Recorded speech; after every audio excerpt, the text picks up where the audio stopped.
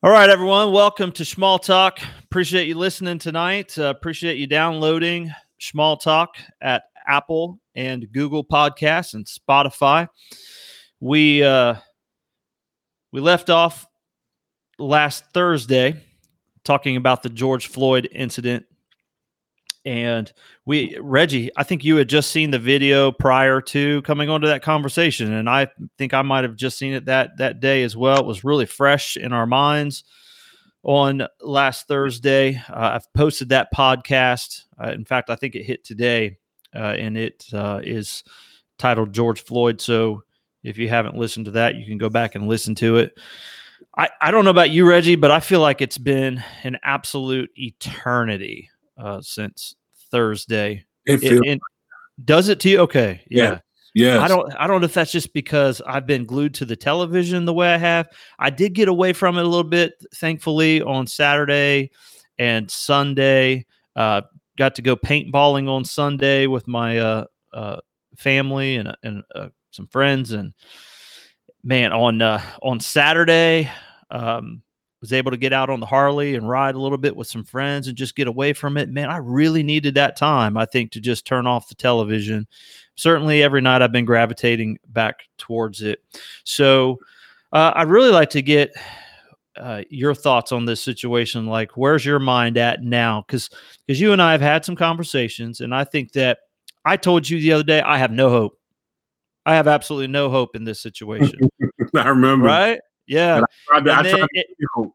Yeah, and you were trying to give me hope. And then what's interesting is that yesterday I started feeling a little bit hopeful, and I think you were texting me saying you've given up all hope.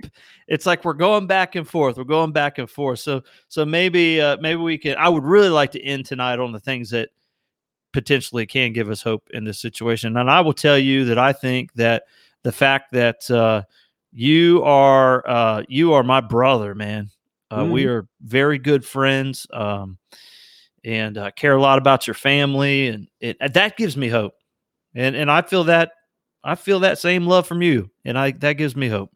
So if nothing else, there's at least that. So love to see that Glenn has joined us, and Chuck is watching from Columbus, Ohio right now. And Reggie, tell me where your mind's at since last Thursday when we logged off of here. Tell us kind of what you've been through. How's your thinking evolved on the situation? Because it's really close to you, and we might have some new people that are watching tonight. You need to know that Reggie is right there in the thick of things. Reggie lives in the Twin Cities. So, Reggie, tell me where your thinking is at this point. Despair. I'm not even angry anymore. It's more so like apathy is not the appropriate word, but I need a synonym for apathy because that just seems too strong. And what do I mean by that? Man, how can it ever get better? And so I was blessed last week because I had so much work to do. I wasn't involved. I mean, I didn't really watch much of anything, and I still have not watched that full video. Like, I'm still finding out stuff from different folks, right? I mean, like, and then you hear things on the news and things like that. But the part that really gets me is just how political that man's death became within 2 days. Like, first day, everybody seemed to be in agreement. That was horrible. That was like inhumane. That was everything under the sun. And then, I mean, if it's bad, it was it. And then the second day started happening, and people were still they were still in the game, right? And then the third day, and all the looting and stuff started taking place, and then people shifted gears and they started talking about, they just stopped talking about him, and they started talking about the riots themselves, right? And for me, it just seemed like, okay, I get it. To a lot of people, that's a realistic thing because it was such it just seemed it is unnecessary in a lot of ways. And it just seems like it's not going to lead to anything other than just instant gratification and a lot of other stuff, right? And I hear things on the news because by the weekend I actually had some free time, right? I had my son really hounding me to be able to get out of the house and go protest somewhere, and I didn't want him to go unless I could find a safe place. Because what people don't know, what's not really reported, I mean, it is, but at the back end of the sessions, there's a significant amount of people in this community, especially a lot of black folks. But really, it's a complete like combination of people that are doing positive things. Like from the very beginning, that protest that took place over the third precinct, that the one that ultimately burned down, that was it was an energetic one where people were yelling and screaming, but they wasn't attacking the cops. But yet the cops were on the roof shooting rubber pellets at them and ultimately decided to start tear gassing them during a non-violent protest. It may have seemed like it was on the verge of doing something, but you can't make that assumption. And yet, when they were out front during the day, right, the cops were there's video of this on the news. The cops were on the roof with guns shooting rubber pellets at the people who weren't who weren't tearing down stuff and wasn't burning stuff. And did you know that that was the case? No, I didn't know that, and so I'm glad you clarified during the day, because the only time that I saw the precinct come on to the television was during the evening time, like the leading up. It was dark outside, leading up to the fire being set. So you're saying this was during the daytime. I would imagine that sometime during the day they put up some fence and maybe some barricades, something around it.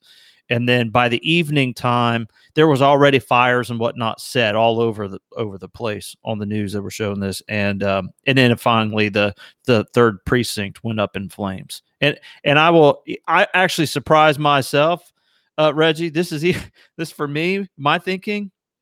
This was just as surprising as my frustration at people saying all lives matter when people say Black Lives Matter in light of all this. I really didn't care that they burned down the precinct. Quite honestly, I really didn't care, because I felt like if you're going to be at war with somebody, at least go light the thing on fire that you're at war against. Remember me telling you that a few days ago on the phone. Mm-hmm. I told you that to go tear up a jewelry store or tear up the Target or something like that and burn it down. Well, why are you upset at Target? I mean, maybe there's reasons, and I think you could probably share some. I think we actually have talked about some, not necessarily Target, but just economics. But if you're at war with the cops, okay, go burn that down. If France bombed the United States, why would we retaliate against Spain? Remember my response? I do remember your response. We won't go down that road right now. I will just say here, for all the viewers of Small Talk, Reggie had a very pithy response to that, and it was quite good. Can I share it, please? Go ahead, man. Because I know you, man. You ain't gonna lighten up. France bombed us. Why we gonna go attack Spain? Well, Saddam didn't have nothing to do with 9/11. We was all up in his chest. So I mean, that don't fit for me, right? And here's the thing for me though.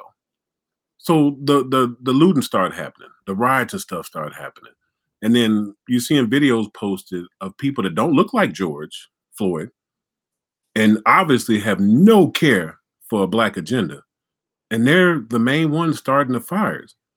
And they're the main one cracking windows. And yeah, people ran up in there and got what that was stupid. That makes no sense to me. I ain't about to take nothing that don't belong to me and everything else. And then it turns into a political discussion. Minnesota says it's white supremacists. But then the other the non-liberal folks have to counter with, no, it's Antifa. Let's just be clear. Don't matter which side of the fence they come from.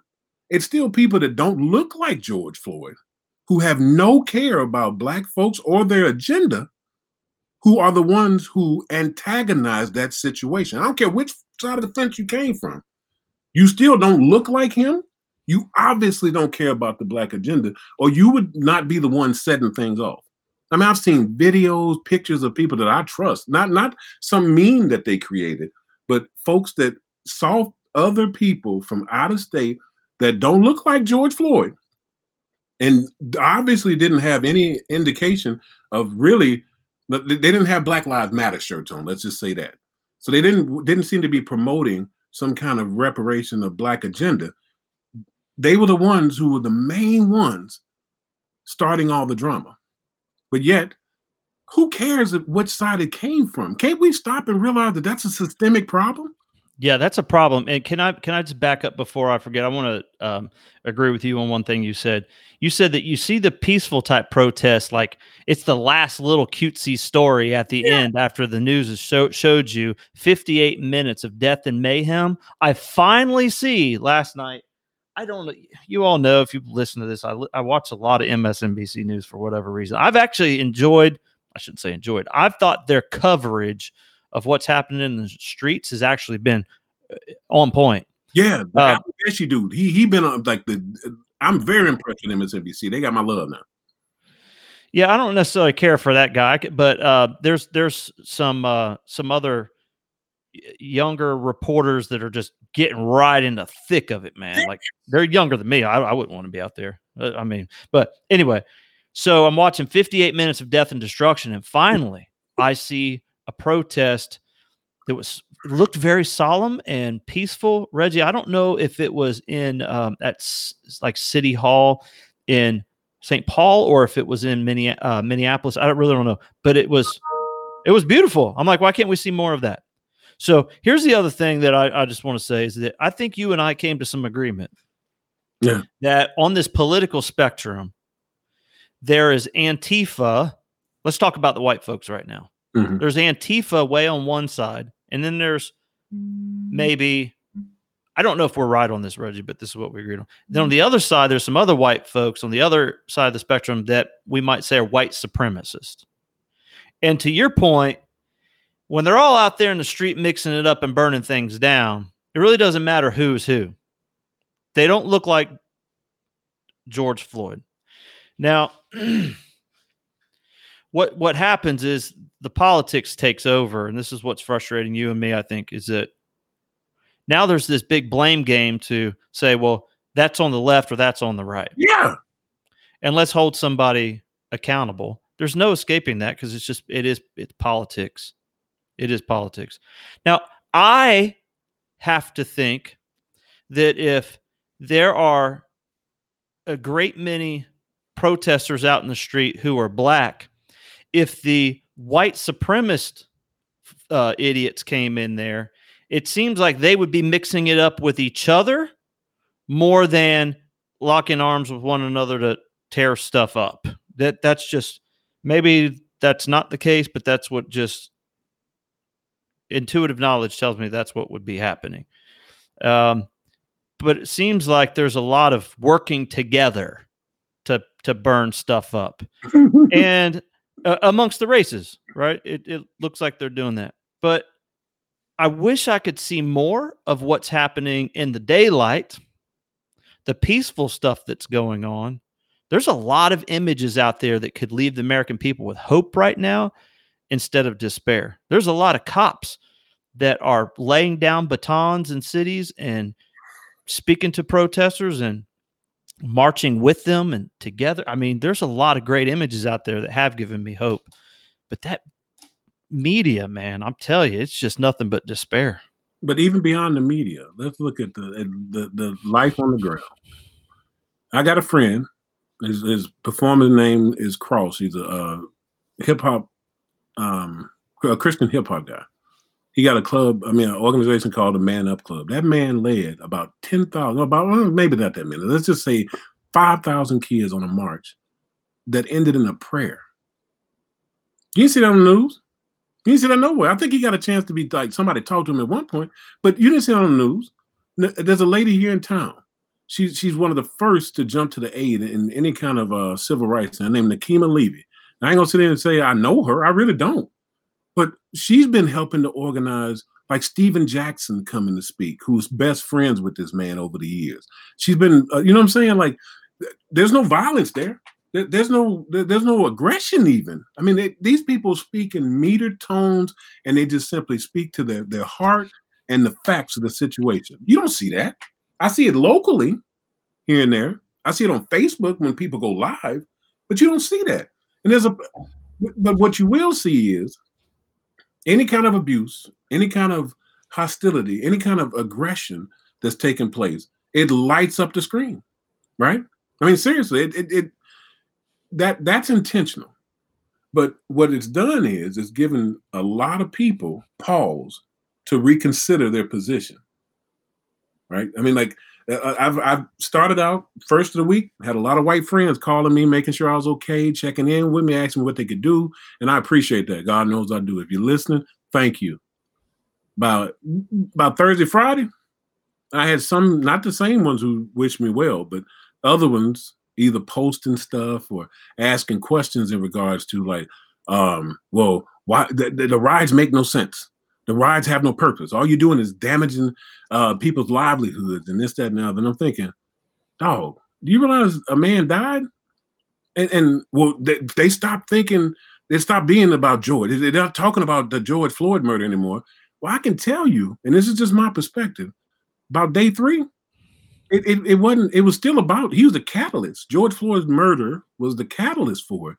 But then because there was so much chaos and stuff going on, it became a forum for other people's pain and suffering, right? Like George Floyd died on the street. Like in the big, what is the name? The rapper said it best, like a zebra in the clutch of a lion. Killer Mike said that, yeah. That blows me away because that is just so powerful and connected. And that is horrendous, right? But to say that the riots and stuff take away from that, but then what's your focus?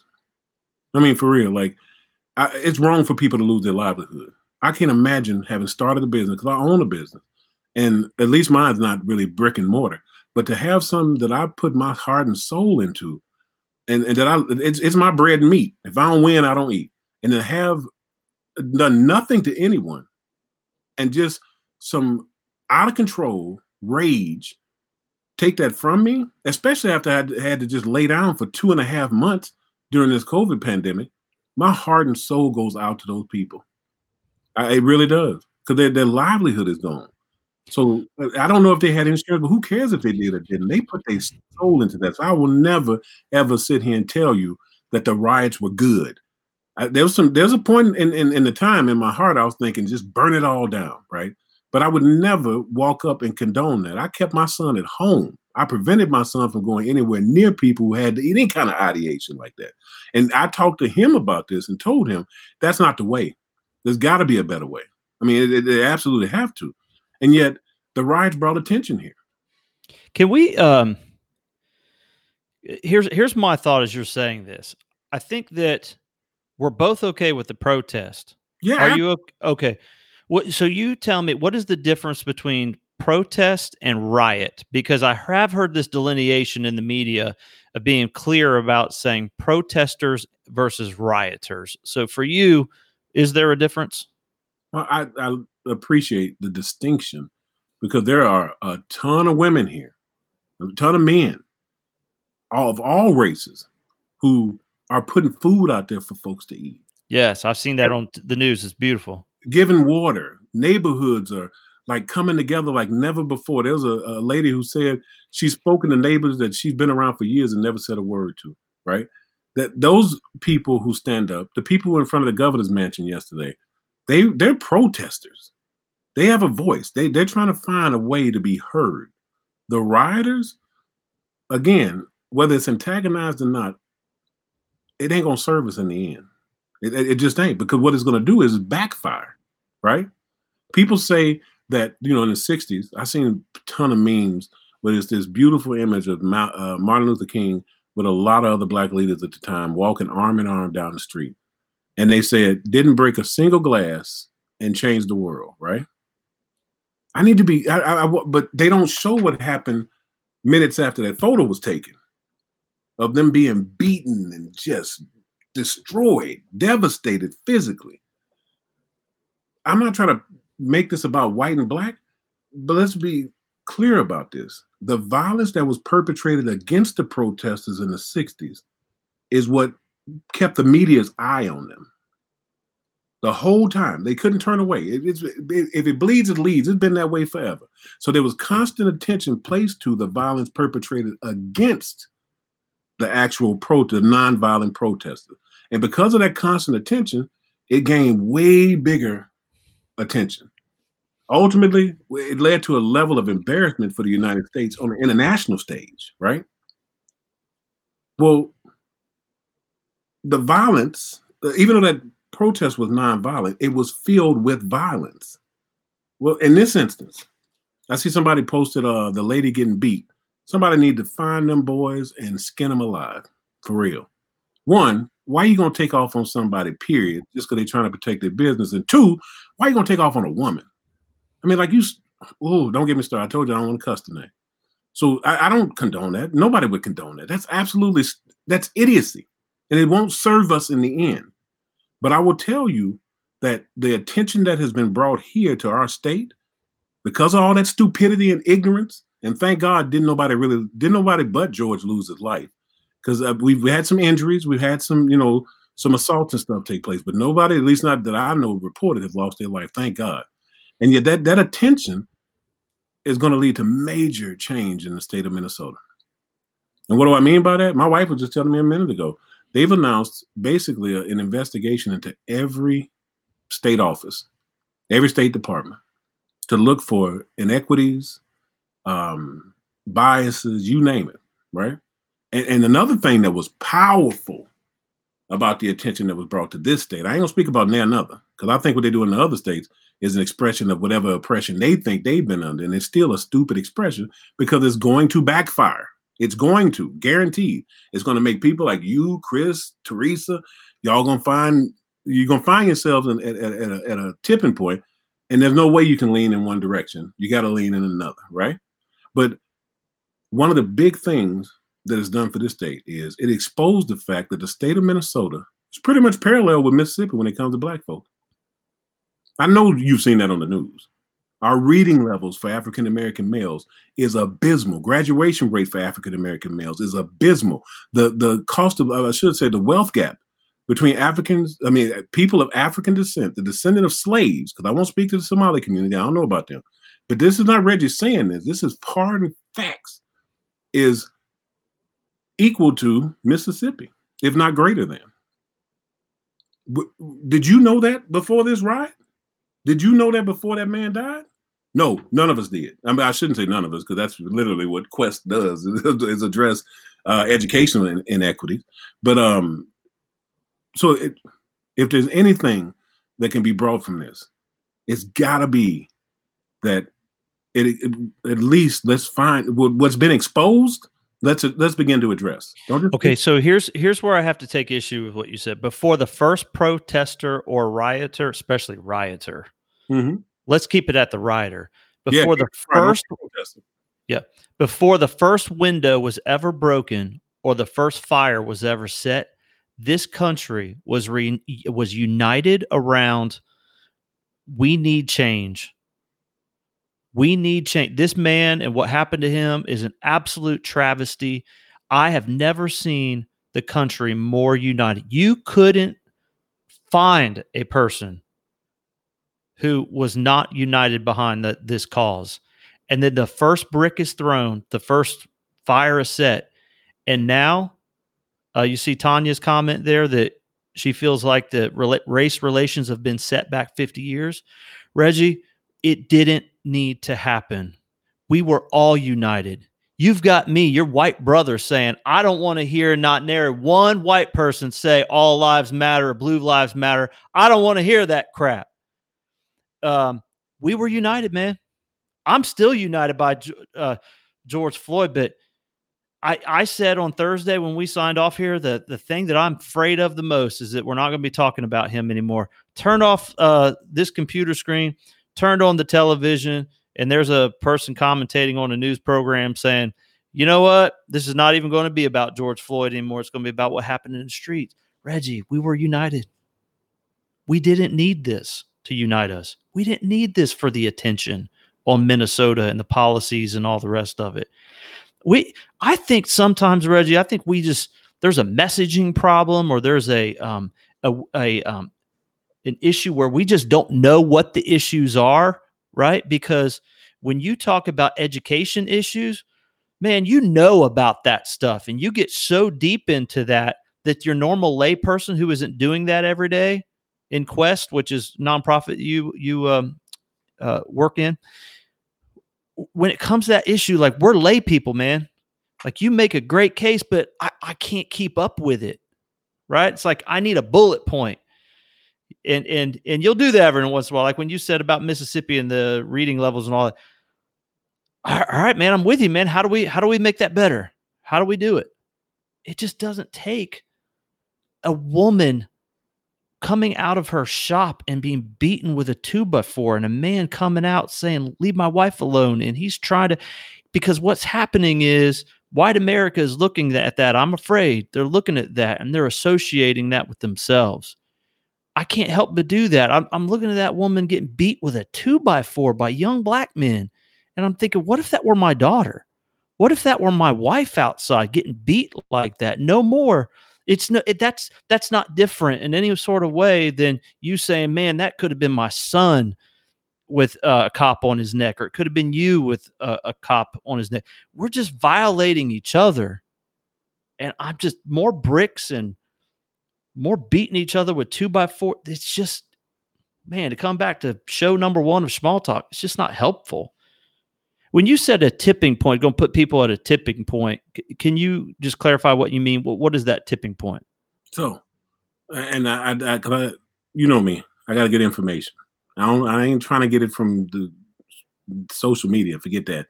I just started looking through history stuff. And what I came to realize was, because I actually looked up the point, are riots effective, right? Because I wanted to know. I mean, everybody's saying they're not. They're not. The watch riot, that was only effective in the sense that it changed some policies, but it also created a huge divide within people. When Martin Luther King was murdered, there was a huge riot all over the country.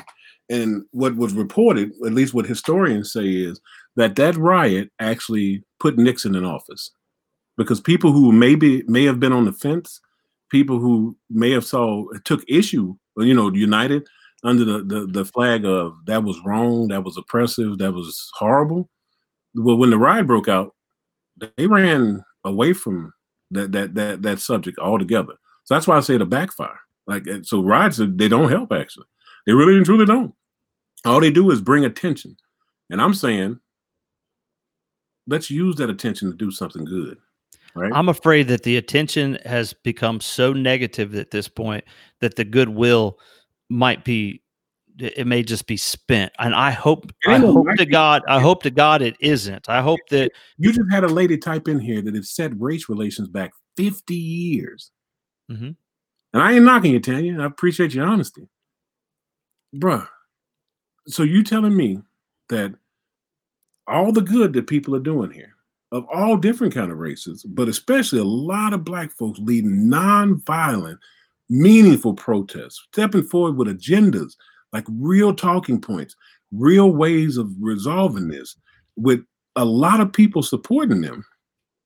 You telling me that the media would help to redefine your position when everyone else? So the media don't matter to a lot of people. We always say that they're wrong, they're fake news, there's a multitude of like just disdain for the media itself. But this time, the media will redefine your position based on, we know that there's horrible things happening in a lot of cities. I just saw this morning before I got online to teach that they shot cops in St. Louis. Like there's some horrible, horrible stuff going on that shouldn't be taking place in any way, shape, or form. But my thing is, it's really, really, well, it's just the norm that we have to label the source of that instead of saying it's some horrible human beings doing stuff to folks who didn't deserve it. No, it has to be, it was some black folks or it was some white folks doing it to this. You know what I mean? We talked about this before. It's liberals or conservatives doing this. That whole identity politics game. No, that's why I lost hope. Like completely lost hope, because there is no way possible to get past this. We are done. That's just my thought. I mean, I pray in my heart that I'm wrong, but just prior behavior is a great predictor of future behavior, right? We often say that. And history has just kind of played out. I mean, it shows us that this will backfire. Whatever intent they thought they might have had, whatever they was trying to do, Yeah, you screwed the pooch on that one, man. Because Okay, so it's a let me wrap. a- yeah, let me ask you this, and Cedric even brought this up. He says systemic racism, and it's something that I hear people say, well, the system was made by white people, and that's who it's benefiting, and there's systemic racism and this sort of thing. You and I both are probably pretty good at our elevator speeches for the nonprofits that we help run. Yeah, I can knock you out in 45. I mean, 45 minutes, man. 45 minutes, I got it. No, man, elevator speech. I'm talking about 45 seconds. Yeah. So if you have 45 seconds, then let's say in an elevator to say, okay, I'm going to get specific about this systemic racism and the black agenda. See, those are two big sort of broad, generalized statements that I hear from people, and I don't think it means anything to anyone. Like, I want to hear bullet points. Okay, here's the top 3, and I'm not talking about feelings. I'm not talking about attributing malice to people when what we probably ought to be attributing to them is stupidity. I'm talking about cold, hard facts. These are the ways that our system is racist, no feeling, just facts. And then factually, like, what would be the top 3 or 4 or 5 things in that black agenda? What are they? You know, I think about, like, in our profession, I think about like the Attica prison riots, right? Those folks rioted. They had like a list of 28 demands. Some of them were actually really legit and reforms had to be made. It seems to me like when there's reforms that need to be made and it's followed through, there are specific things that are laid out. We don't hear platitudes. We hear specifics. So that's a long way of going about saying it, but what is the elevator speech? I don't want to put you on the spot here. And by the way, I don't speak for all white people, and you don't speak for all black people. No, not even close. Yeah, we're very, very different. But so what would you say, man? What do you say? How do we move beyond these platitudes and get to specifics? What are the specifics? That's a pretty deep question. You asked me to pick out the top 3. You know, I don't even want to put you on the. I can give you some. Yeah, I mean, if you want to, for sure. I don't want to just put you on the hot seat, but it seems to me that when these are the things that are, and maybe Cedric can actually type in some as well if he hasn't already. Don't be he hasn't. I just scrolled up to where I could see. My boy. Yeah. So I just want to hear what those specific things are, because then when I hear those things and they're facts, Reggie, you know, man, I will do whatever I possibly can in my power as a middle-aged white man, no one's listening to be right there to help and lock arms with you and make it happen. So hold on, I got to take notes on that so I can get back to no one's listening to you. All right, that's a valid point that I want to bring into this discussion. So we speak of, I mean, my brother put in there equity, equality. I mean, equality. Well, that when you hit him with that, William, I mean, not him, but just people with that, it's not distinct enough. So you want evidence of racism? No, I don't want. I think that's probably self-evident. Okay, my bad. So yeah, I think racism is self-evident, and that cuts. I'm talking about systemic racism. You want evidence of systemic racism is what you're asking for. Yeah, but to be honest with you, Reggie, what I'm most interested in are what are the policy prescriptions specifically that we need, because when I look at Trump, you can make a good case. I'm not trying to make this about politics, all right? I'm really not. But if you look at the current situation, what this guy has done is he's given more money to historically black colleges than any other president, I believe. Am I correct on that? Or at least he's given a lot. During his administration, they signed a bill that actually allotted money to be included into the actual budget for the national budget to give a stipend to HBCUs. Very good. And I support that 100%. And I think the bill was sponsored by a Republican, I think out of Tennessee, and it was co-sponsored by a Republican out of Tennessee and a Democrat out of, I can't remember exactly where. I'm sorry, I didn't think you were going to reference this tonight, but it was a bipartisan bill that was sponsored by a Republican and a Democrat, and then Mitch McConnell actually had no problem getting it passed in the Senate because it just made sense. And ultimately, there was some big platitudes attached to it when the signature came. Made sure there's some photo ops, but yes, yeah, absolutely. Okay. Yeah. Okay. You can't get me to sit here and say no. Listen, I don't want to. I told you I don't want to make it about politics. Okay. I just want to just give that as an example of something that I know is a policy prescription, yes. Criminal justice reform. Right? We could find, you and I, I'm sure, can find a lot of issues within that as well. And but it's something. And then I guess the other thing is the economy. You looked at black unemployment being lower than ever, and I think it was lower for everyone, by the way. And like you always say, whatever makes your boat float, make mine sail. I got that from my brother. There you go. And I love that he's on here watching. So those are like three things. So like that, those I can wrap my brain around that and lead the charge with you and support that, man. Well, then here, I gotta go ahead. I get in here. Yep. Because you said that. Fine. Let me give you one thing that is proof of systemic racism.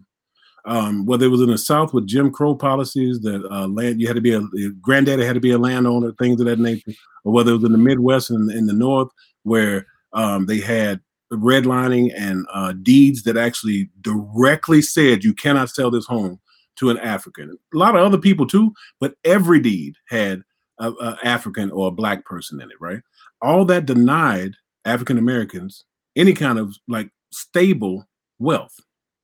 In order to have wealth, you got to have possession, and possession ain't just a Lexus. It's not a what do you call that? It ain't something material like that. It has to be something tangible that has long-term value, because blacks were denied that, not by some anecdote, not by some whatever. It created a severe disadvantage from the very beginning. I ain't got to ask you is that right or wrong. This is facts.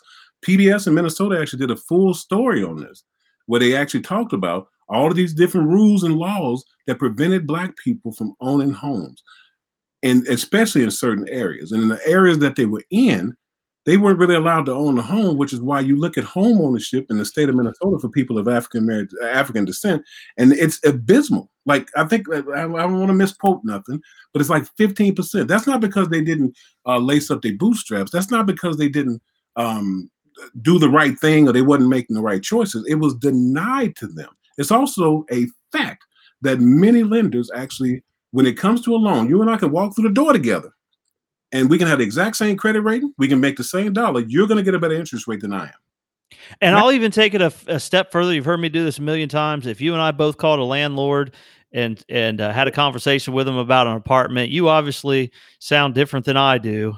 I would be more inclined to get the call back about the apartment. I don't deny any of that. So I don't even know why. By the way, that's what I'm talking about, Reggie. All that stuff that you just said is fact. It's history. It's fact. What do we? So the question is, there was slavery, then there was emancipation for some people, not all, right? And then there's the 13th Amendment, 14th, 15th. We got black codes. We got Jim Crow. We got all this sort of stuff. I think you got to talk to people where they're at in 2020 and say, okay, this is where we're at because of that right now. This is the specific thing that's happening, and this is the prescription for that, and let's work towards it. So what's the prescription for that? Because no one's going to deny it. Right. Well, I'm not. Let's say I shouldn't say no one. I'm not going to deny it. All right, let me finish. Let me get in there. Yeah. First prescription of that is it starts with you, George, and people like you, and people like Tanya and other people. And I ain't knocking y'all, so take it for whatever you're worth. I'm tired of making excuses and trying to put stuff together. If you think that I got a problem with you, then God bless you, right? Kick rocks. I don't. What I do have a problem with is, though, there's some people who say that they are Christian, they're good-hearted folks, and I believe that. And they sit on the sidelines. Something I noticed, and I talked to you about this, I'm sitting in the living room one day, my brother-in-law's here from Wisconsin, and I'm going on and on about the inequities and all this different stuff in the state of Minnesota. And him and his wife looking at me like, what the hell is he talking about? And would he please stop talking? They didn't have to worry about it. And in that moment, I realized white people don't talk about black folks the way we talk about y'all. And so while we sitting around talking about how y'all oppressing us, white people don't even give a care. They don't even have that kind of discussion, right? So what I need as a way of resolution is for those people, those good-hearted, kind Christians, I don't care what denomination you are, I don't care what political ideations you have, I need you to educate yourself on what the history is that created systemic racism. Because I think most people, when they get that information, they will go be above and beyond to start making some moves. Second, I need y'all to stop that friend that's just cool, everybody's straight. We go out, we have a beer, and every once in a while he'll drop a nigga, or, he'll say some funny offhand color joke. And it's one thing, but you also see him do some stuff and make some really bad comments about people of other races. I need you to confront him. I don't need you to punch him in the face. Actually do, punch him in the face, but that ain't realistic. I need you to tell him, stop. That's not what I'm about, and that's not what I'm gonna rock with. I need you to have some courage to stand up for me in those settings when I'm not there. Because that stuff permeates, that stuff perpetuates, it keeps riding, it keeps growing, and then before you know it, it just grinds, right? It just gets bigger and bigger and bigger. Who just put that long thing in there? Wow. Okay, we're gonna get to that one in a minute. I need you to put a tagline in here though. Okay. Scroll, wait, no, stop. Put a scroll in here. Say Reggie does not condone the riots, because I don't want people to even remotely leave out of here with that discussion. But back to you want me to write that in the chat right now? Yeah, in the chat, in the scroll, whatever it is. But so that's the one thing. Get up off the sidelines. If you got such a kind heart, if you got then learn what's really going on, right? It's still bad now, but we've come a long way. I ain't gonna say listen, I told you that the violence of the riots in the 60s is what brought about the attention that led to the change. There's no way that violence would be perpetuated in the exact same way. But then you stop and think about a man just yesterday shot tear gas and pepper spray at folks because we made fun of him for going to the bunker and because he wanted a photo shot, right? So, I mean, I'm not going to compare it. It's like comparing Jordan's era to LeBron's era. Those two don't really go together, right? You can't do the same because it's different time and different thing. But let's go back to it. So that's the first thing. Well, I will get it out there, Jordan. I don't want you to. No, it's just I keep seeing from Cedric, the black agenda should be an America. I just keep seeing the black agenda, but we don't know what it is, and we want to. Okay, and so what I don't understand, I want equality for everyone, man. Everyone. I think equality to me is when you see Lady Justice with those scales and she's blindfolded, that she doesn't see color, that we should be judged by the content of our character, and that's it. And I see character in the people that are out there peacefully protesting. I see so much character in the family of George Floyd. I see so much character in you. I don't know Cedric, but from what I know of Cedric from you, there's character in Cedric. That's what I see, man. And it should be colorblind. And I've realized that officer who now is looking at third-degree murder. Yeah. I think it probably should be second, and I think they could probably, with a good lawyer, make a really good case for first. But at any rate, he's locked up. He will be held accountable as long as they don't overcharge him, quite honestly. I mean, if he gets third degree, then it's still a life sentence given his age. But I want that blindness is what I want. I watched or listened to Rush Limbaugh on The Breakfast Club. Did you hear this? Okay, I loved it, man, because it reminded me of what – huh? Who was on there? Rush Limbaugh was on The Breakfast Club. Oh, that's pretty cool. It is cool, man, because it reminded me of conversations you and I have. Mm-hmm. Okay, and then toward the end of that conversation, Rush says, well, let's do this again. And Charlemagne says, let's see. Okay, and he wanted to talk about white supremacy. Let's do this again, maybe the focus on white supremacy. Charlemagne says to him, not if we're going to just dance the whole time. If you're going to have an honest conversation with us. The man sat there for however long, and he had an honest conversation. Maybe he didn't like the answers that he got from Rush, but it was an honest conversation. So he said, stop telling us things like white privilege doesn't exist, and you don't know what white supremacy is. If we could do that, then yes. And so what I hear him saying is, if you'll agree with my points, then we can have a conversation. And then Angela Yee, she comes in and she says, I'm very into having these conversations, but because I do think it's important for white people to acknowledge the hurt they've inflicted on the African American community. She says she's into having these conversations because what? Because she wants understanding, because we can all come together and understand each other. No, she says, because I do think it's important for white people to acknowledge the hurt they've inflicted on the African American community and be able to come forward and admit that we can't even move forward until that happens. And I really don't know too many white people that I just don't know. I know there's plenty, but I don't know any that I rock with that don't acknowledge the horrendous history of oppression and slavery.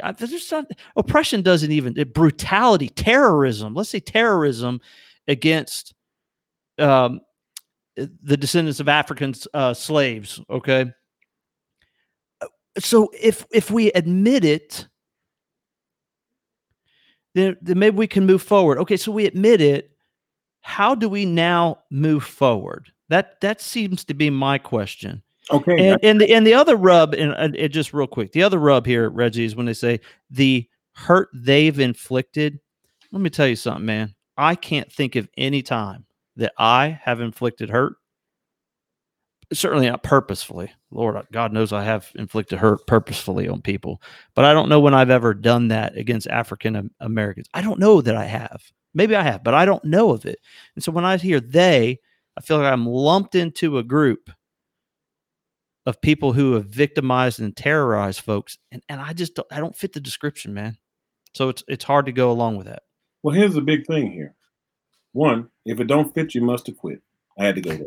I needed to do that. That's the part that really makes me lose all hope is she's not talking about you, George.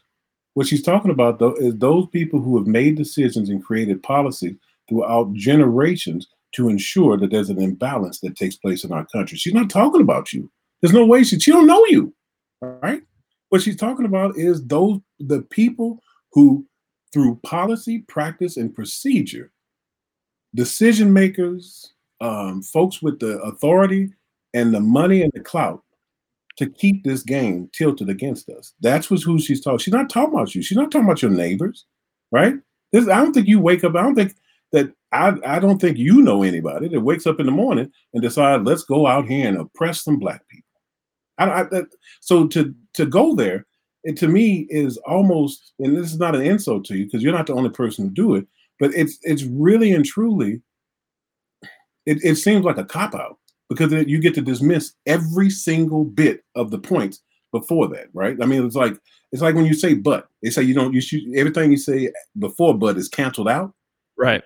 That's what it seems like. It's like we find that one thing to hone in on, and it seems to be a personal attack, and then we just dismiss every other thing that what she said, but prior to and around all that, and even within that, had merit and value. So it's not about over-interpreting. It's not about like moving beyond and seeing this as like a direct slight against you as an individual. But that's what happens, right? I completely and totally understand that. What did you say? I agree 100%. We cannot undo the past, but we should be equal and treated based on their character and skills. This includes everyone, Native Americans, absolutely. But 2 points here. One, around that point. First and foremost, how do we get to that equality? If you know I've been hamstringed, right? If you know I've been put upon, if you know I've had a weight and a lead laid upon me for generations, okay, you took it off, but you still up there, way up there, and I'm still back here. How do I get up there with you? Because if I don't get a chance to get equal with you at any point, then I'll always be behind, right? But that's one thing around that point. Second, the idea that every time something happens to a black person, within 2 or 3 news reports, it goes from this happened to African Americans to this happened to people of color. Can we just be like on our own for a little bit, just for a minute? I ain't trying to parse myself away from them. I'm not trying to say that other ethnicities don't suffer. But if you look at the dollar that I told you Minnesota did a study where they compared the dollar that a white household make compared to every other ethnicity, right? They did this back in the 70s. I don't want to misquote it, but they did it a long time ago. And they found that when they went down a tier, it was like this pyramid that went down like this, right? And African Americans and Native Americans were at the very bottom. Well, they did it again in like the 2000s, and everybody else had elevated except for the African Americans. But when there's a plight put upon, when there's the George Floyd thing, I hear when it's on the media, people of color. No, we're talking about black folks. Just right now, can we just isolate that joint and just focus on that? And then let's focus on the next one and the next one. And we can focus on all of them at the same time, but let them recognize the plight that each one of them have gone through. When I don't want to go there, I'm pull back. You mentioned you asked me what do I think equality is. Yeah, so, tell me what it is. So I told you. What do you think it is? No, I didn't. I'm sorry. I mean, I swear I'm not being flippant or dismissive. I told you, Lady Justice. With her blindfold. She doesn't see color. She doesn't see. She just sees the content of people's character and their actions. She doesn't see anything else. So what do you? I'll extrapolate what you said and say that same level of content of character. Let's translate that into the workplace. Let's translate that into stop yelling at me because a law had to be created in order for somebody to get a job, and then make it like I did something wrong to you. Because I remember when I got my promotion. No lie, I got a promotion and became a probation officer. I had people that I thought were my friends come up and look me dead in the face, serious as cancer, and say, you only got it because you're black. Right? I'm like, what? Dang, so how do I respond to that? Right? So stop doing that. Let's take Lady Justice blinders and put it in that situation and let it be based on merit, not based on nepotism or like systemic ideas of what is right and what is wrong, what's traditional, what looks best, what's appropriate, right? Let's just let it be based on color. Let's take and translate that into the economic world and allow Black businesses to actually first be created and then maintain. And I don't want to hear nothing about they burned down Black businesses during the riot. They burned down a lot of businesses during the riot. They shouldn't have burned down now one of them, in my opinion, right? They didn't serve us because it's going to backfire. It ain't going. It has backfired already. Just like Martin Luther King's riot led to Nixon being swept into office, this is going to lead to something that we will not want to come back from, if we can ever come back from it. So my definition of equality is, first, let's get on the same level. I don't need you to come down. In no way do I need you to come down. But I think that's what a lot of people assume, that when we talk about equality, that means you got to give up something. Now keep yours, G. Hold on to it. But then let me have mine. And actually give me something that I should have been getting through generational wealth, through the opportunity that my forefathers would never allow.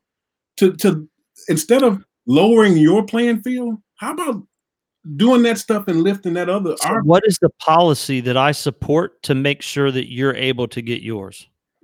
I don't know. Well, see, that we can't do that. We can't have these discussions and say I don't know. I'm joking. Go ahead. Oh, okay, go ahead. What I do know is this: one policy ain't gonna get it. So when you ask that, the reason why I say flippantly I don't know is because it's not that simple, right? There's a whole lot of policies that need to take place. The first thing that needs to happen is a cleansing of certain areas. Second thing that needs to happen is some direct conversation, not just with us, but with yourselves. And what I mean by that is among yourselves about, wow, this stuff really is happening. I don't want to see that happen anymore. In addition to that, there needs to be some kind of leveling of the playing field. What does that look like in a policy? Well, we talked about it before, and I'm going to say the bad word. It starts with an R. I won't say it. I won't. But when it comes to that, literally, there's no way for this to get equal until we're allowed to become equal. And that don't mean you got to give up the station you in. Hell, I want to get there. So allow things to get into the Black community that would build generational wealth. Actually, things that would get into the Black community that would actually build systemic wealth. Because at the end of the day, it ain't really about black and white. It's about green.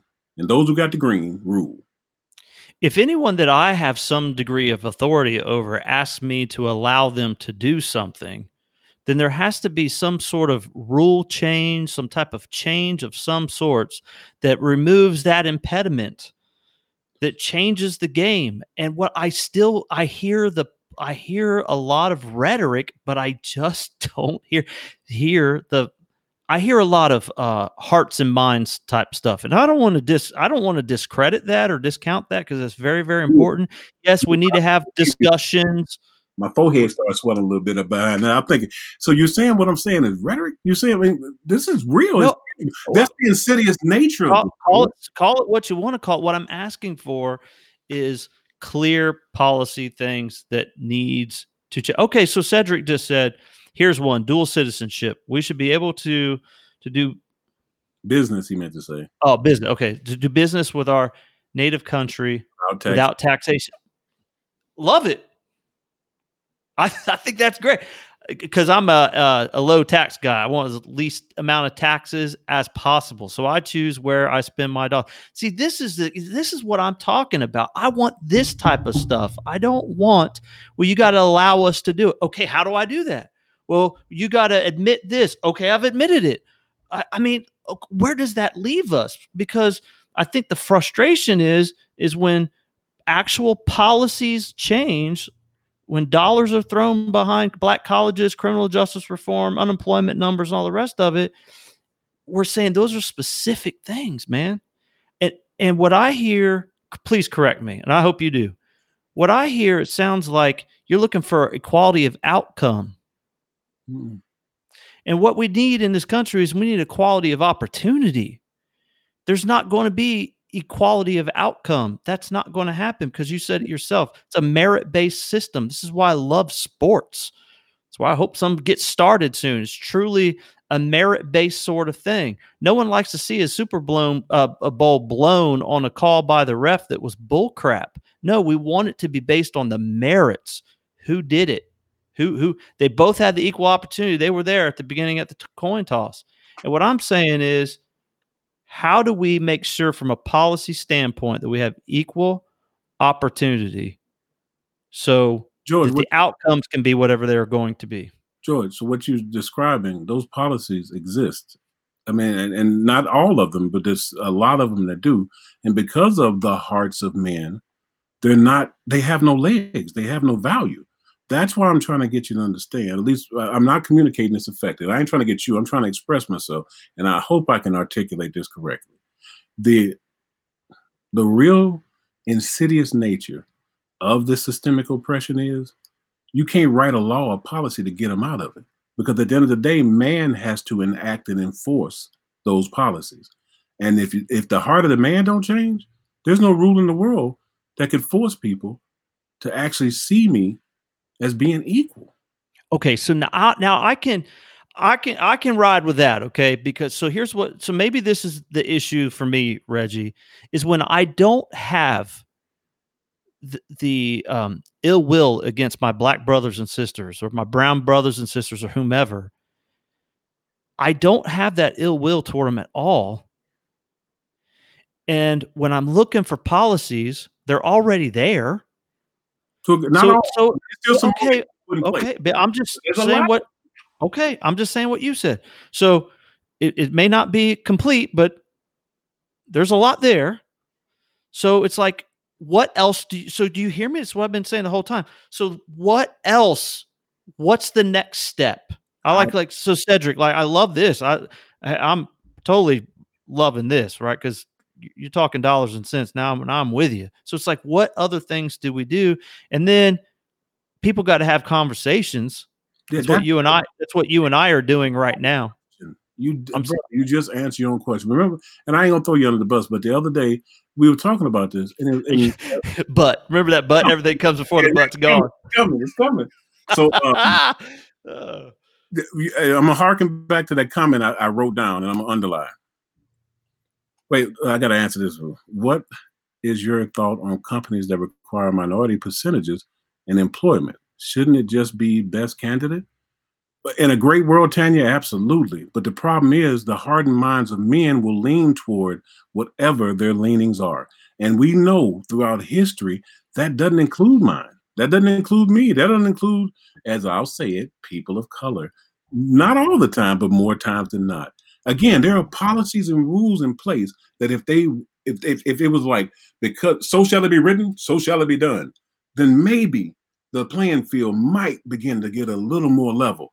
But because those same policies, that paper has to be enacted and played upon by human beings, it has no value. It's as useless as the ink on the paper and the paper was put onto. But I want to go back to this one. No one listens to you. That's what you said a little while ago. Yep.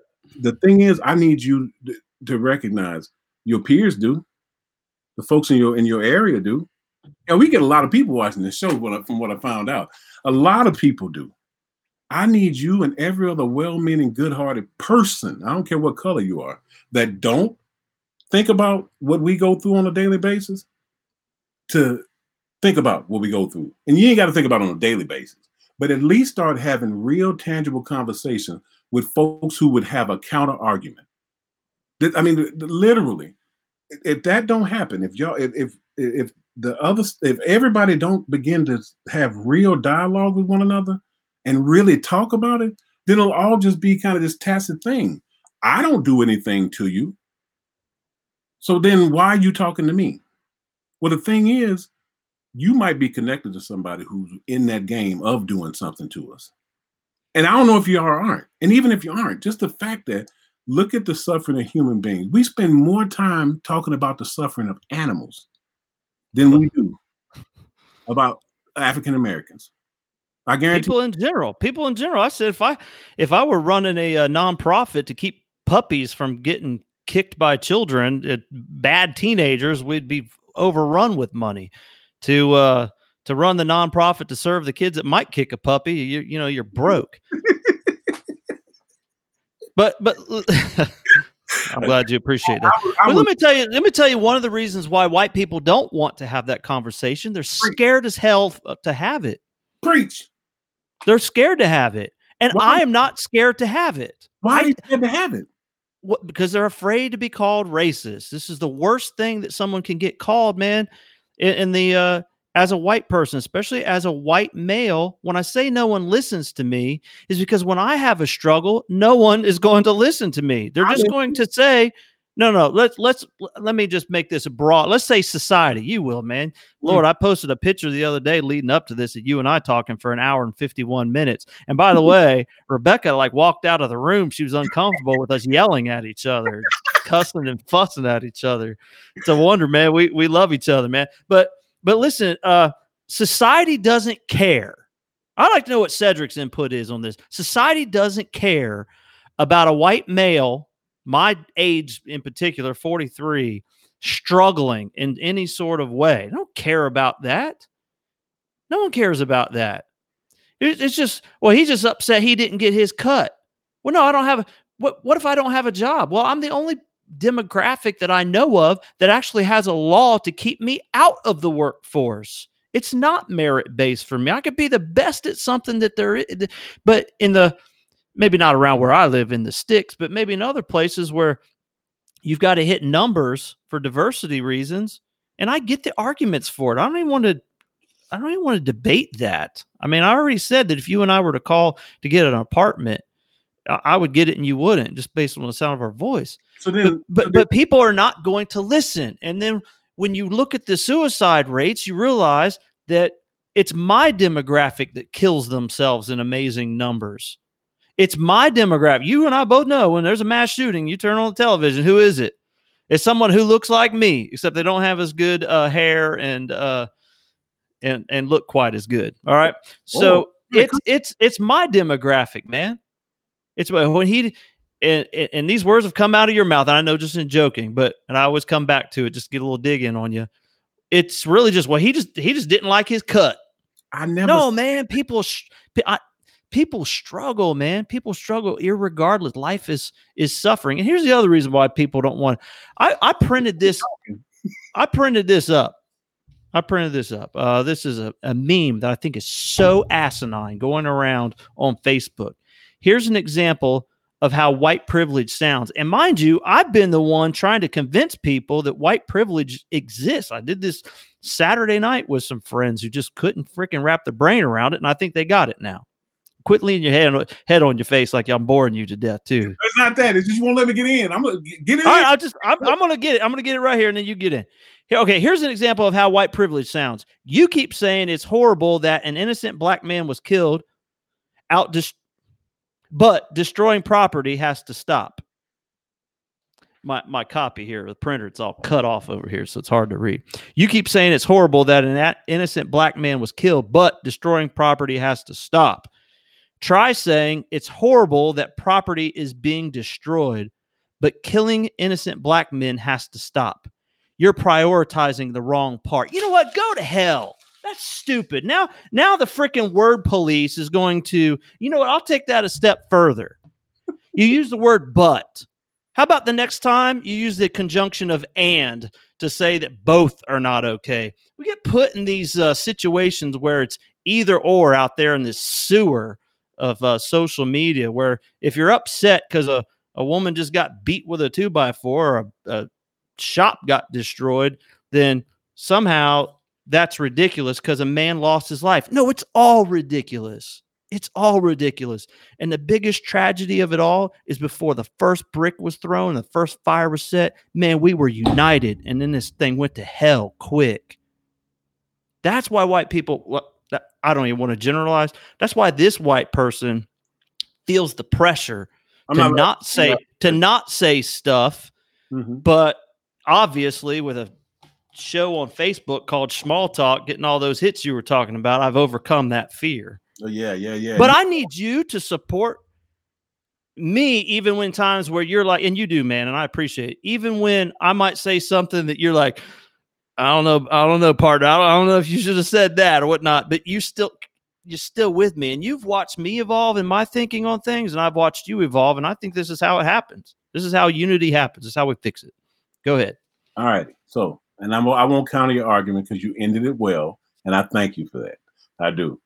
But I do have to say, I never said about he didn't like his cut. I told you a joke that Dave Chappelle told. For real. I get it. I get it.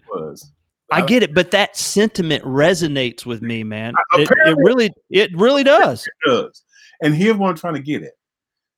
I want to harken back to this. And I see Ms. Tanya, and I thank you, Ms. Tanya, for posting and being like genuine. I could feel it in your heart, right? But what I want to say to you is this, brother. The comments that speak to, that compare the suffering, right? It devalues an entire just level of history that and I don't need to say that mine's worse than yours, right? And I don't need you to say yours worse than mine. What I need you to do is open and become aware of how really bad it is. Not was, but is. Has it gotten better? Yeah, of course it's gotten better. But it should be far better than where we are right now, right? And okay, done. For me, done. And I would say, let's just say that if I was at, let's say, a scale of 1 to 10, like 10 would be actually totally self-actualized. You and I are 100% on together on all of this stuff. I'd say maybe when we met and I was in the backseat of the car and before you know it, we started griping at each other. Maybe we were off. Let's say for me to come up to where Reggie's at, I might have been at a 3, let's just say. And now I bet you I'm at an 8 or a 9. And a lot of that is just us having these conversations. Yes, man. And people are afraid to have it. Right. Like people need to know that we be on the phone, we be yelling, cussing, like we really be at each other sometimes. My head hurts, man. My blood pressure was up the last couple of days, man. I'm not even playing. After I got off the phone with you the other night, after an hour and 51 minutes, and Rebecca was outside, like seeking shelter, man, I took my blood pressure. Yeah. I love you, man. I love you. I'm gonna tell you. And I love you too. And we can agree, we can disagree and still love each other, man. And that's beyond the subject. It goes back to, and I'm gonna stick with this over and over again, because there's some, and they say this of themselves, and I won't dispute it. Good-hearted, well-meaning folks who don't see color. I need you to start seeing color, but not in some like drastic difference or hostility. Or like less than or more than. I need you to recognize that there are differences. And because of that difference, despite what you say, despite how you feel and how you raise your children, there is an entire system that has put upon and damaged communities for generations. And because of that, they have no business even remotely dismissing what's taking place, right? And when it really boils down to it,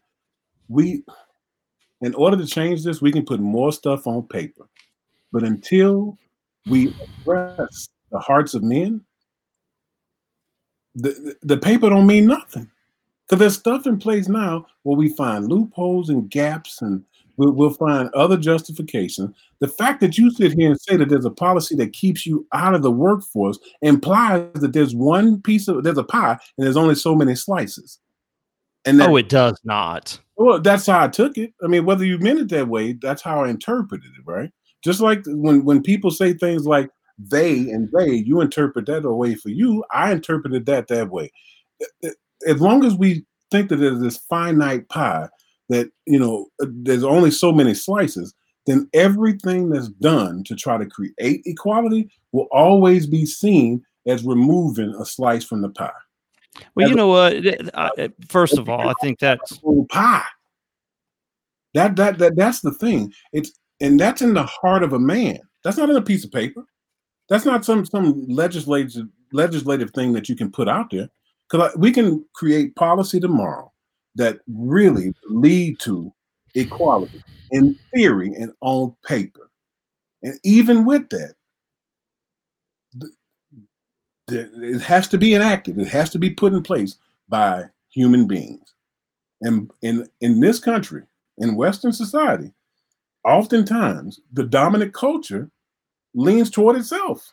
And I don't even begrudge you in the sense of thinking that everybody's racist when they do it, but I'd say there are a lot of people that are racist that take advantage of the system being designed the way it is, right? Until you, not just, I won't say you, but until people have the courage to have conversations, to educate themselves about what it really is, and not just deal with the rhetoric, not just say that it's talking points, but really look into it. Because I can't fabricate it, and it's not hidden. Like, it's really existent in all of our history books. Even though history is written by the victor, there's still raw, hardcore evidence to support how there was an unbalanced playing field put in place. And that playing field, that unbalanced nature has led to like all kind of just negative impressions, stereotypes, and thoughts about certain people. If you educate yourself first, beyond that, start educating those who don't want to be educated among your group as much as possible. Engage them in dialogue. And third, confront those who want to play upon tropes and stereotypes and eat them at that little surface level, maybe like at a level 2 on our little racial spectrum. Get in them, dig in their chest and prevent them from doing it. Or at least make sure they don't ever do it around you.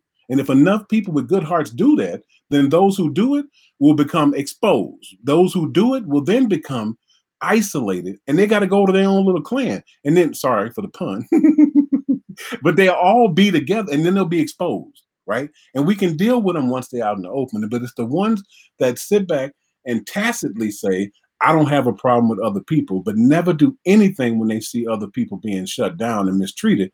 That's the issue. People often quote Martin Luther King, and they say all the stuff about content of his character, yada, yada, little black boys and little white girls and all that stuff from that speech. But in his letters from the Birmingham jail, he said that the biggest stumbling block for African Americans, for the Negro, is not the Klansman. We can deal with that cat. It's the tacit support of those who claim to be our allies. That's what we don't quote that. That ain't what you see on the news all the regular time. Because the same people who will sit here and tell you, I don't see color, I don't have a problem with nobody. Well, make sure that the people around you in the same view. And if they ain't, you can't force them to do it, but you can let them know where you stand. You can educate yourself on what it is to have systemic racism instead of keep asking me to tell you. Hell, I done told you 50 times. But yet what I tell you don't sink because it's not, and I ain't talking about you, so don't go there. And maybe I am talking about you. Forget you. I love you still.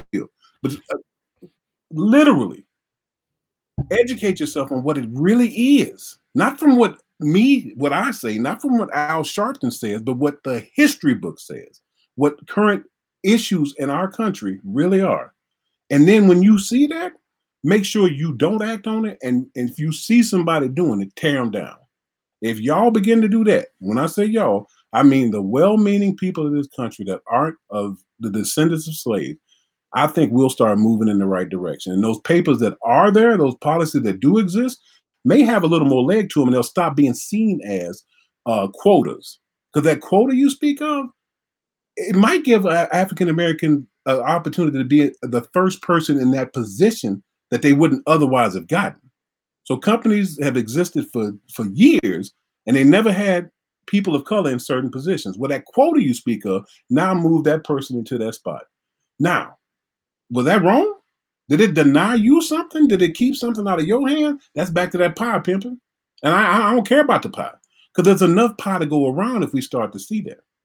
Well, I've created my own pie, so I don't care about the pie either. I really don't need much care about that whole quota thing. Honestly, for me, it has no effect, and that is the reality for most folks. They want to know how does it land on their own doorstep. It doesn't affect me at all. But I have empathy for people who say, "Well, there was one job available, Reggie, one job to be had, and they couldn't get it." Okay, you can talk about the pie all day long, but there was one job. And in that one instance, maybe that was a zero-sum game. I personally don't even care about it. In fact, given the fact that, just go back to the rent example, that I would get the apartment and you wouldn't, just based on the sound of our voice, there needs to be something, right? There has to be some accountability for that type of situation. There has to be. Yeah. Let me ask, I want to ask you, Reggie, when I was talking about when I was scaling, Cedric says, Reggie's at a 20. To be fair, you're at a 3. I'm at a 3. So tell me give me your reaction on that. How's that land on you? I think it's comical, and it doesn't really matter to me. Do you see some of these comments over here, G Money? I mean, I try to listen. I want to be respectful. I'm really just trying to multitask here, honestly. So what you're trying to do is get me to somehow say something about what Cedric said. Cedric, my brother, I love him too. And Cedric is a very, very intelligent man, another business owner. I've watched this man go from working night shift at a place, making sure he was providing for his family, but at the same time holding true to his integrity about equity and every bit of like diversity. And he is not ashamed. He's not afraid to hold anybody's feet to the fire when stuff get out of place. If you I could give some very put your feet to the fire. I'm sorry, go ahead. I could give some very concrete examples, which you being my brother, you would know what they are, of why I'm not a 3. And if I'm a 3, then there's not one damn bit of hope. You go ahead, bring it right back to where you were before. If I'm at a 3 with what I've done with my life, then there really is no hope. Honestly, you in favor. We're bigger than that. Get out your feelings. Get out your feelings, G. I'm not. It's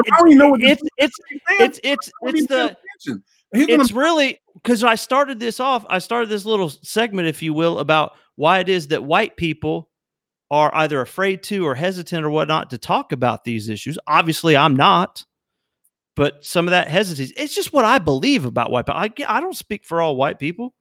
I don't speak for all white people at all. But it is a minefield. You and I both know it's a minefield.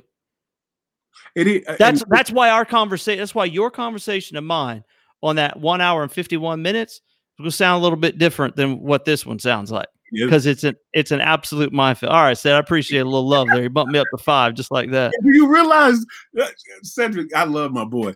And I don't even know what's going on there, because I really didn't pay attention. He said, no, but really, the other thing I was thinking is that when we sign off of here, when I go about town, and I love it, it's funny. I told you, Reggie, about walking into Lowe's one night about 10 minutes before it closed, and I hear over the loudspeaker, George, small talk over the speaker. I love it. It's absolutely hilarious to hear that. Like, it's starting to get to the point where I don't bring up this show to anyone. No one. I don't want to be that guy. Hey, did you see small talk? Hey, watch small talk. I don't do that at all. I don't talk to anybody about it. But people will talk to me about it. And you know what happens every single time? Man, I love that Reggie guy you got on there. That guy's great. He's awesome. Well, hey. And then what do I hear from you? What do I hear from you and your quote unquote people, family, whatever. Man, I don't know about that guy. I don't know about that guy. The hell is that? Because George, you got to. We're going to change the name of this too. It's not going to be Small Talk. It's going to be the Prince George. This is my brother Reggie Prince. If you didn't know his last name, the Prince George Show. And what you got to realize is, George, the comments you make are authentic, genuine, and from your heart. And I take them in and I ingest them as what they are, which is your opinion that's open for debate. And has changed. And just like mine. There's some stuff I said to you, I'm sure, if it just kind of set people in a different direction. But I'm open. I'm willing to listen. I'm not going to like acquiesce my positions, my blackness to appease people. I did that for too many years, man. Way too many. So disrespectful, man. I don't want to be handled with kid gloves, and I don't want to handle anyone else with that. Like, I want to be. I'll meet Cedric at some point, I'm sure, but I want to just go ahead and let's just have it out, and hopefully at the end we just be friends. That's respectful to me, man. Yeah. I mean, to me too. And there's times, and you know this, and we've had conversations. You felt the energy. I felt the energy from you. We have worked each other's last nerve. The thing is, though, it'll never get better if we can't do that, right? If I can't see you as the human being that you are, who go out of your way to, like, I remember in Mississippi, you went out of your way to make sure I was comfortable. You didn't gain nothing from that. You wasn't getting nothing. I mean, sure, my brother grilled for you, and he grilled pretty good, right? You know, that corn chowder was something else. I mean, the corn little thing was something else. But he's a hard man, but I like him a lot. You saw me in pain, and there's somebody you genuinely cared about. You went out of your way to try to ease my pain. George, I'm telling you, I know you do that for other people. I just need people like you to begin to recognize that same kind of pain is almost a daily occurrence for some people in your country, and some people that you actually care about. But not just on some anecdotal level.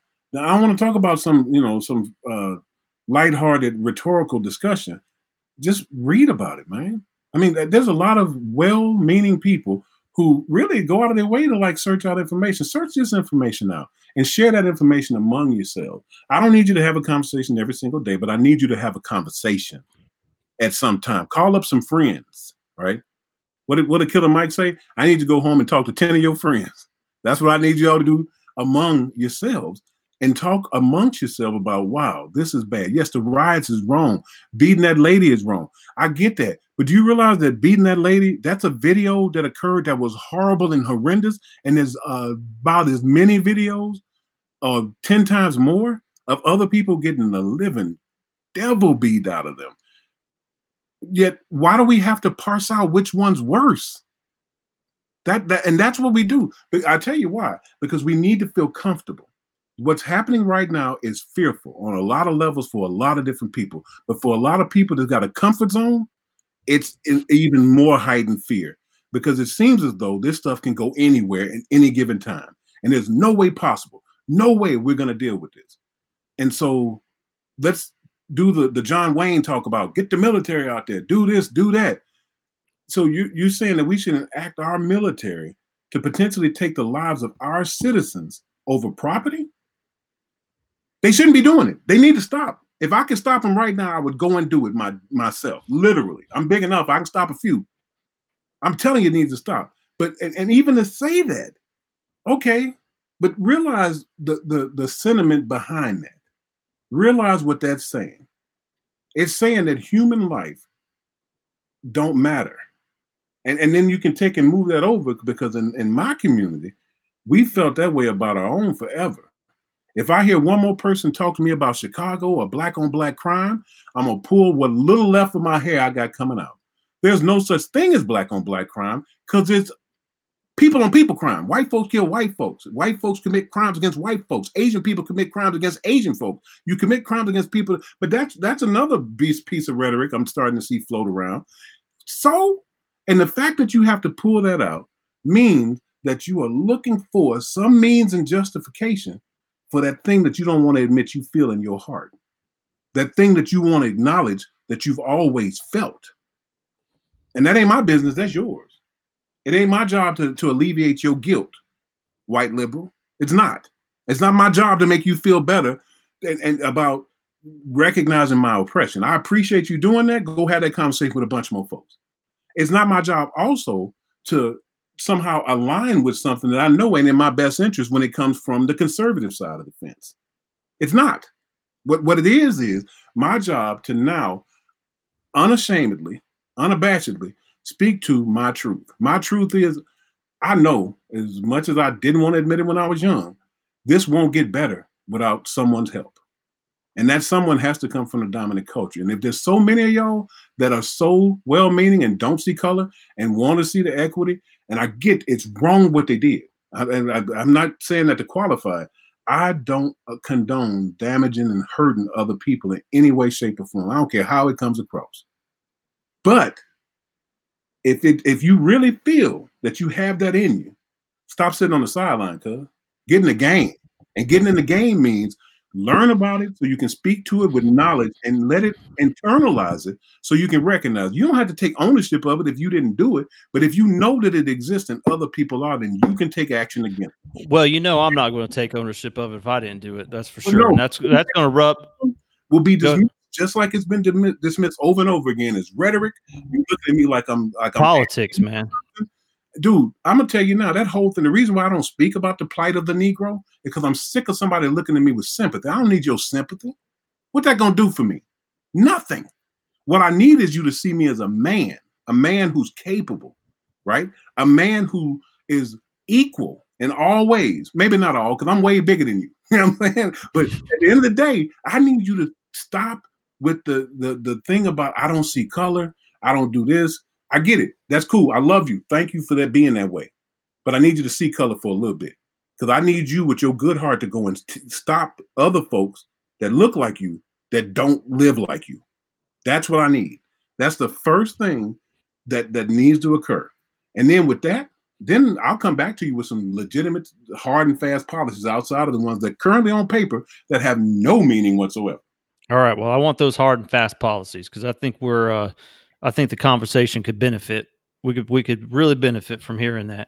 And then I do want to address one thing. Nisha says here, George, you didn't know this, but when we trained in Georgia and it was you, me, and Richard, it was fine when you left and Richard and I went to dinner. We dealt with some looks, rudeness, and judgment. So here's two people who are different races sitting at a table together, and they got some looks, rudeness, and judgment. Of course.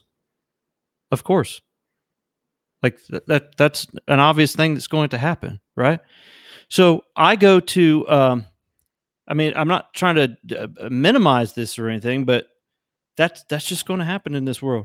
I went to Jacksonville one time to do a training class, and it just so happened that someone, a young African-American girl that lived in our house for a while, we did life with her. She went on a mission trip with us. She called me her white daddy. She loved me. I love her. Our family loves her to pieces. I went up to do a training in Jacksonville, went and picked her up. She had like blue hair. We went to Chili's or Applebee's, one of those restaurants, and we're sitting there. I got a shirt and tie on just out of class, and she's sitting there with her black and she has blue hair, and I'm getting looks left and right. Could you imagine that? That is that scenario that Nisha just explained on steroids. But there's ignorance all around that restaurant. I don't know. I don't care. It's not right, but I understand that type of thing is going to happen. And it didn't affect me. It didn't affect me at all. And I don't even know that it affected her at all. We left there, took her to the store, gave her a cart, said, go get whatever you want. I want to be able to be helpful to you. Cause she needed help, man. She needed help. And I wanted to be able to help her. Enjoy what I'm Yes. And Nisha's right. It shouldn't happen, but we live in a broken world. The first two human beings, true human beings, according to the Bible, whether you believe it's allegory or you believe it's real, was Cain and Abel, born on this planet, and one killed the other. I mean, we live in a horrendous world. There's if you are part of the LGBT community, in some countries are going to march you to the top of a building and throw you off of it. right? I mean, there's all kinds of horrendous injustice going on around the world. We got some looks at a restaurant, but man, I can live with that. Shouldn't happen, but I can live with it. I got you. My thing is don't. Hey, you say what you want, just don't put your hands on me. That's my thing. That's the thing, though. That's the thing. The putting the hands on me thing is over. That was the 50s and the 60s. That's the dog. That's the hoses. Now, again, it's more insidious. It's a group of white people showing up with guns, screaming and yelling while we're under the pandemic in somebody's face, and there's not a movement or a shudder. And then a group of people standing outside of a precinct yelling and screaming, and they get a rubber bullet shot at them. I'm telling you, it's not just that's the way it is, because that's what keeps us where we are. It has to be when you get them dirty looks, when somebody says something funny, say something to them. Literally, get in their Well, I was in line this morning at the DMV, and some guy was talking. He's an older guy. He's freaking cramming for finals, this guy. And I don't know. He starts talking and went to politics and said something about I'm voting for Trump. And, I'm not voting for those Democrats. He's like, it's just all the blacks are going to vote for them anyway, or something like that, he said. And I let him know very clearly that that I do not want to hear that. It is absolutely not about that. And that kind of ended the conversation, which was kind of cool because I didn't really feel like talking to him anyway. I'm just standing out there on the sidewalk. So it was almost like, hey, man, I appreciate the opportunity because I really don't feel like talking to you right now. But imagine this. If that same man who had the freedom because y'all look alike and had in his heart that you would agree with him, you shut him down. If every other person who don't believe what he says, don't condone him and look at him, you ain't got to be abrasive. You ain't got to beat him up. I hope you would. But you ain't got to, what I'm saying? Just say to him, no, enough's enough. It's done. Do you know what those people have been through? Then what would happen? Let's take a stab at that and see what does happen. That from the next week, from now to next Tuesday, we won't even talk about this on Thursday. From now to next Tuesday, every person watching, every person with an earshot of this, if you are a white person, if you see some kind of discrimination, if you hear some off-color joke, if you hear somebody talk about them animals, because it's easy to start putting labels in turn, you stop them and you confront them. And I will do the same. If I hear some of my own people sitting around trying to find ways to lump white folks together, to try to criticize and make disgusting off-colored comments, I'll do the same. I challenge black people to do it. I challenge white folks to do it, but mainly I challenge white folks. Because I'm telling you, if enough of y'all do it, y'all got a voice. You say no one listens to you. Bruh, they had gangs of people show up on the state capitol and something changed like really fast after that. If them same dudes with those guns were standing outside that precinct for George Floyd, guarantee you, I don't think it would have been too many rides after that. I mean, like literally, because there wouldn't have been the response from the police. Even after that man's death. We got a police union president here. This cat put out a letter saying he's going to get them their jobs back. Did you know that? No, I didn't. So that's what I'm trying to tell you. And that piece won't get reported. But the union president for the police federation in Minneapolis, Minnesota, put out that he's going to get their jobs back in a statement. What's the response of the world to that? She said, I think the problem white people have is that we want to be compassionate or find a way to relate to this problem. And in fact, we can't. It's about empathy. It really and truly is. You ain't got to walk in my shoes, but you can see how I feel, right? Right. I mean, that's really what it boils down to. I mean, but anyway, I ain't gonna count anybody's narrative because I thank everybody that had the courage to put. I think to solve that problem that she just posted there is, I will tell you, Reggie, I am not going to try to relate to the plight of black men and women in this country. I'm not going to do it because I can't. It feels disrespectful. I want to stand back and I want to look at it as objectively as I can and acknowledge the pain and the atrocities and the I actually like the word terrorism against my black brothers and sisters. Let me just acknowledge that and fight as hard as I can against that type of thing happening again. But I can't relate to it. It's that idea of accurate empathy, right? Yeah. I can't walk a mile in your shoes, man. I can't.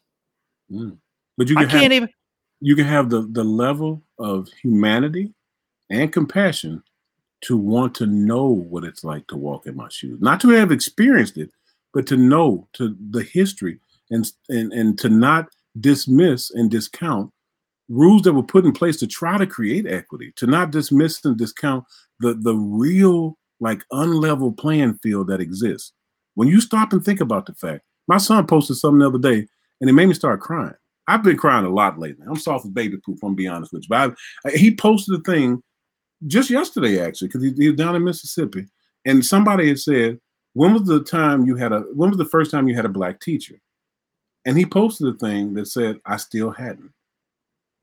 Now, just that alone, in and of itself on the surface seems benign, right? It's education. But here's the deal. If I never see somebody that looks like me in front of me teaching, right, then I can never have the aspiration to be a teacher, because we learn by what we observe, right? That's social learning. I see things modeled for me. I find some value in them and I try to embrace them and take them on and move forward. If I never see that, then I'll never aspire to be it. So then that problem just persists. And why is it a problem? Because then those who actually are in that role often have that passive trait of, I don't see color. I don't have issues. Well, when you don't see color, you don't see the pain. When you don't see color, you don't see the suffering. When you don't see color, you don't see every bit of anchors that have been placed on me and mine. And that ain't helpful. It don't make you a bad person, but it means that you are not, there's no way you can fully understand or even want to attempt to understand what it really means to have been put in that position. And so that's just an example of systemic racism. The fact that, and that ain't everywhere, because you go to the South, you got black teachers everywhere. I mean, like, let's be honest. But like here in this state, the fact that we have such a small population of minority teachers and an even infantile population of African-American teachers means that problem will, that I wouldn't even call it a problem, that circumstance will persist. And as long as that persists, I don't know if I can get every child to invest in education. But then you say it's the parents' fault, right? That's the first response that usually comes out. The parents should be doing more. My parents did. My parents did. Well, if that parent has been shortchanged on their education because of the generational issues that have taken place, and their parents have been shorted on their education, and their parents didn't even have the opportunity for an education, then how could you expect through years of that system, that kind of situation, for individuals to then turn around and all of a sudden see value in education? Hell, I look at situations now when we sent kids home and they had to jump on the internet. Parents were terrified to even look at their kids' homework because they themselves couldn't even complete their work when they were in school. That's systemic racism. And there's something that needs to be done about that problem. But it starts with the hearts of men. The Germans call it the Menschenbild. It is the manner, the way of being for a person, the heart of a man. And that will be changed, maybe not changed, but we can begin to challenge those people who have bitter hearts, who have deceitful hearts, who have biased hearts. And that only happens, I can do it. Hell, I do it all the time, right? But it'll have way more value because they're more accessible to white people. And you know what I'm talking about. That cat who will make some really kind of jacked up comment about somebody that don't look like them and then try to make a joke out of it, right? Stop them. Oh, yeah. Well, yeah. I told you that one of my Southernisms when we had that one was many truths are spoken in jest. Oh, what did you say, Tanya? But why has he not seen a black teacher when we hear things like we feel that we as whites are being blamed? Tanya, I thank you for that. I'm not blaming you though, man. I'm not. I'm just saying that system exists. Can we do something to break it? You didn't do that, Tanya. I know doggone well that you would have done something different if you had the opportunity. Just by your post here, I can feel your pain. And your pain is and I'm just interpreting, you can redefine this for me. But the pain in this is the idea that You know you wouldn't harm a soul. You wouldn't bust a grape at a wine factory. And yet, at every turn, it seems as though you're being blamed for something that exists. And that's got to, that I know that's frustrating. That's irritating. It's hurtful even. And it leads to resentment. Tell you, I'm not telling you did that. I promise you didn't. There's no way. You ain't live in Minnesota. But the fact that still exists is still a fact. And because it exists, it leads to a lot of things that have ripple effects. It's like you drop a stone in the water, and that's one of the biggest stones, right? They say education is the key, or one of the keys to wealth. Well, there's a system in this state that has been designed to really isolate and disenfranchise several groups, not just the black folks, but especially black folks. And when I say that, I can go to more detail, but I can't because we've been on here an hour and 40. Man, we've been on here for a long time. Let me just say that I keep hearing people say, vote, like that's the answer. and I'm going to tell you that with 25 out of 26 cities that are on fire being ran by Democrat administrator. No. Listen to me. Listen to me. I'll finish it out. Democrats, and then Democrats are saying vote, right? Or let's say in a situation where the Republican Party is running things and things are going awry, and the Republicans say vote for us. Then what I'm saying is vote is not the answer. Vote more Democrats, vote more Republicans. That I don't think that's the answer. That's definitely not it. Like I want our leaders to come up with something much better, a better solution than go vote. I want you to vote, and I want you to vote. I want you to vote for you. I don't want you to vote for Republican or Democrat. I want you to vote for your interests. That's what I want you to do. But that's not the answer. Nah. So how do we wrap this up, George? I like. All right. Here's what I want. Here's how I want to wrap this up. What have you seen in the last week that gives you some hope? Actually, I've seen a lot, and talking about this, even in front of company, has made me come to realize. I mean, I've seen a wealth of people from all different backgrounds come together, whether it's among the protesters and even amongst the rioters. This thing doesn't seem to have color in a lot of different ways, in the sense of the support or the rage that's associated with it. Now, I get that there's been the actions of the rioters that actually led to that divide. Yeah, I get that. And yet that's one thing that brings me hope, especially on the protester side, that there's a level of diversity among those who are coming together to, one, rebuild that community, to protect that community, to really talk about what exists. I get that, right? And hell, even Antifa and the white supremacists was on the same team for a little while. I mean, come on now. It's bringing people together. We just got to guide that togetherness. Another thing that brings me hope is people like Nakima Levy, a lady here in town who, she might get put upon at times and folks may try to, label her a certain thing. But I've gained so much respect for her. Folks like Cross, Titus Dean, who, I mean, every day he was out there doing something positive. Every day. My son wanted to do something. So I texted him. I said, man, tell me something positive Jay can do. He said, man, come down here because we're giving out food over here on the corner. The next day, they was somewhere else. I've seen so many African Americans, and not just the normal folks who are out there talking about let's have some peace and all that stuff, right? The folks who've been propped up and put out there under the same guise and mission. I've seen so many young advocates step forward. That you can criticize Black Lives Matter as much as you want. I don't care. They have now organized. It's not just some rambling rhetoric. It is literally a platform now. I've seen a lot of people come together. I know the riot separated us, but that's a choice we're making. That stuff is quelled here in the Twin Cities. It's over. Like, we had a night of silence, and I'm sure that's going to continue. Our what do you call it? Our National Guard has dialed back. They hadn't completely stepped down, but they've dialed back significantly. I watched the guy on the news from the National Guard say, we support you. I've watched cops take a knee. I watched the sheriff in Michigan march with him, say, we don't want to have a protest. We want to have a parade, right? There's so much hope out there. We need to pay attention to that and stay the hell off Twitter Don't log into Facebook unless scroll past stuff that even remotely looks incendiary, and talk to the people around you. And there's more people talking too. Like we got a lot of people making comments, black and white, on here tonight, and I appreciate the courage. There's been, by my count here on Facebook, and by the way, our timer has restarted here as well on my screen. So I don't know what that means about what's happening on Facebook right now. Hope people are still with us, but 134 comments tonight, and I'm sure that we'll probably have more views than we've ever had, and probably more downloads than ever. And that's not what it's for. Listen, we'd be having this conversation anyway. If we were after that, then we'd have made sure we had a cute little 35-minute podcast. So I will agree with all of that stuff.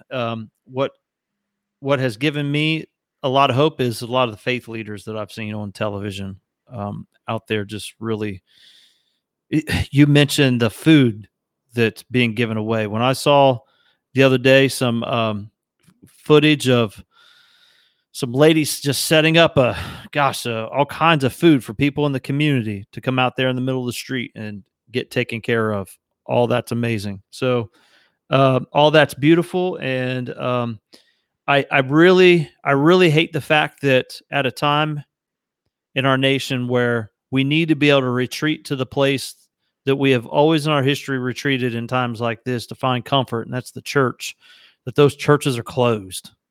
What a horrible thing in my viewpoint. So I am looking forward to, what gives me hope is more churches opening and people being together, and quite frankly, Reggie, you and I being able to have this conversation tonight gives me hope as well. So, and Tanya just said, both of y'all give us hope. Your friendship and honesty is inspiring, and I hope it is. That's why we take time to do this, because if it don't make dollars, it don't make sense, Reggie. And I know you and I ain't get no dollars for this. And damn sure ain't getting no sense. and to be clear, when I say nobody listening to me, I'm saying, because I say that honestly, because like our numbers compared to Joe Rogan's 190 million downloads doesn't even compare. But I will still say that we, in our 17 or 18 episodes, and we committed to 100, we have done more good in the world than The View. Absolutely. All right, I gotta go. All right, man. Hey, you done told the world we're not going to be talking about this on Thursday, so you're going to have to let me know what we are talking about. I'm sure something will come up when I'm on the phone with you tomorrow. That's for sure. So we appreciate everyone hanging in there with us, and we will see you all on Thursday night on Facebook Live, 8 p.m. In the meantime, if you want to listen to this again, go to YouTube, check it out there. Go to Apple Podcasts, Google Podcasts, and Spotify. We're out.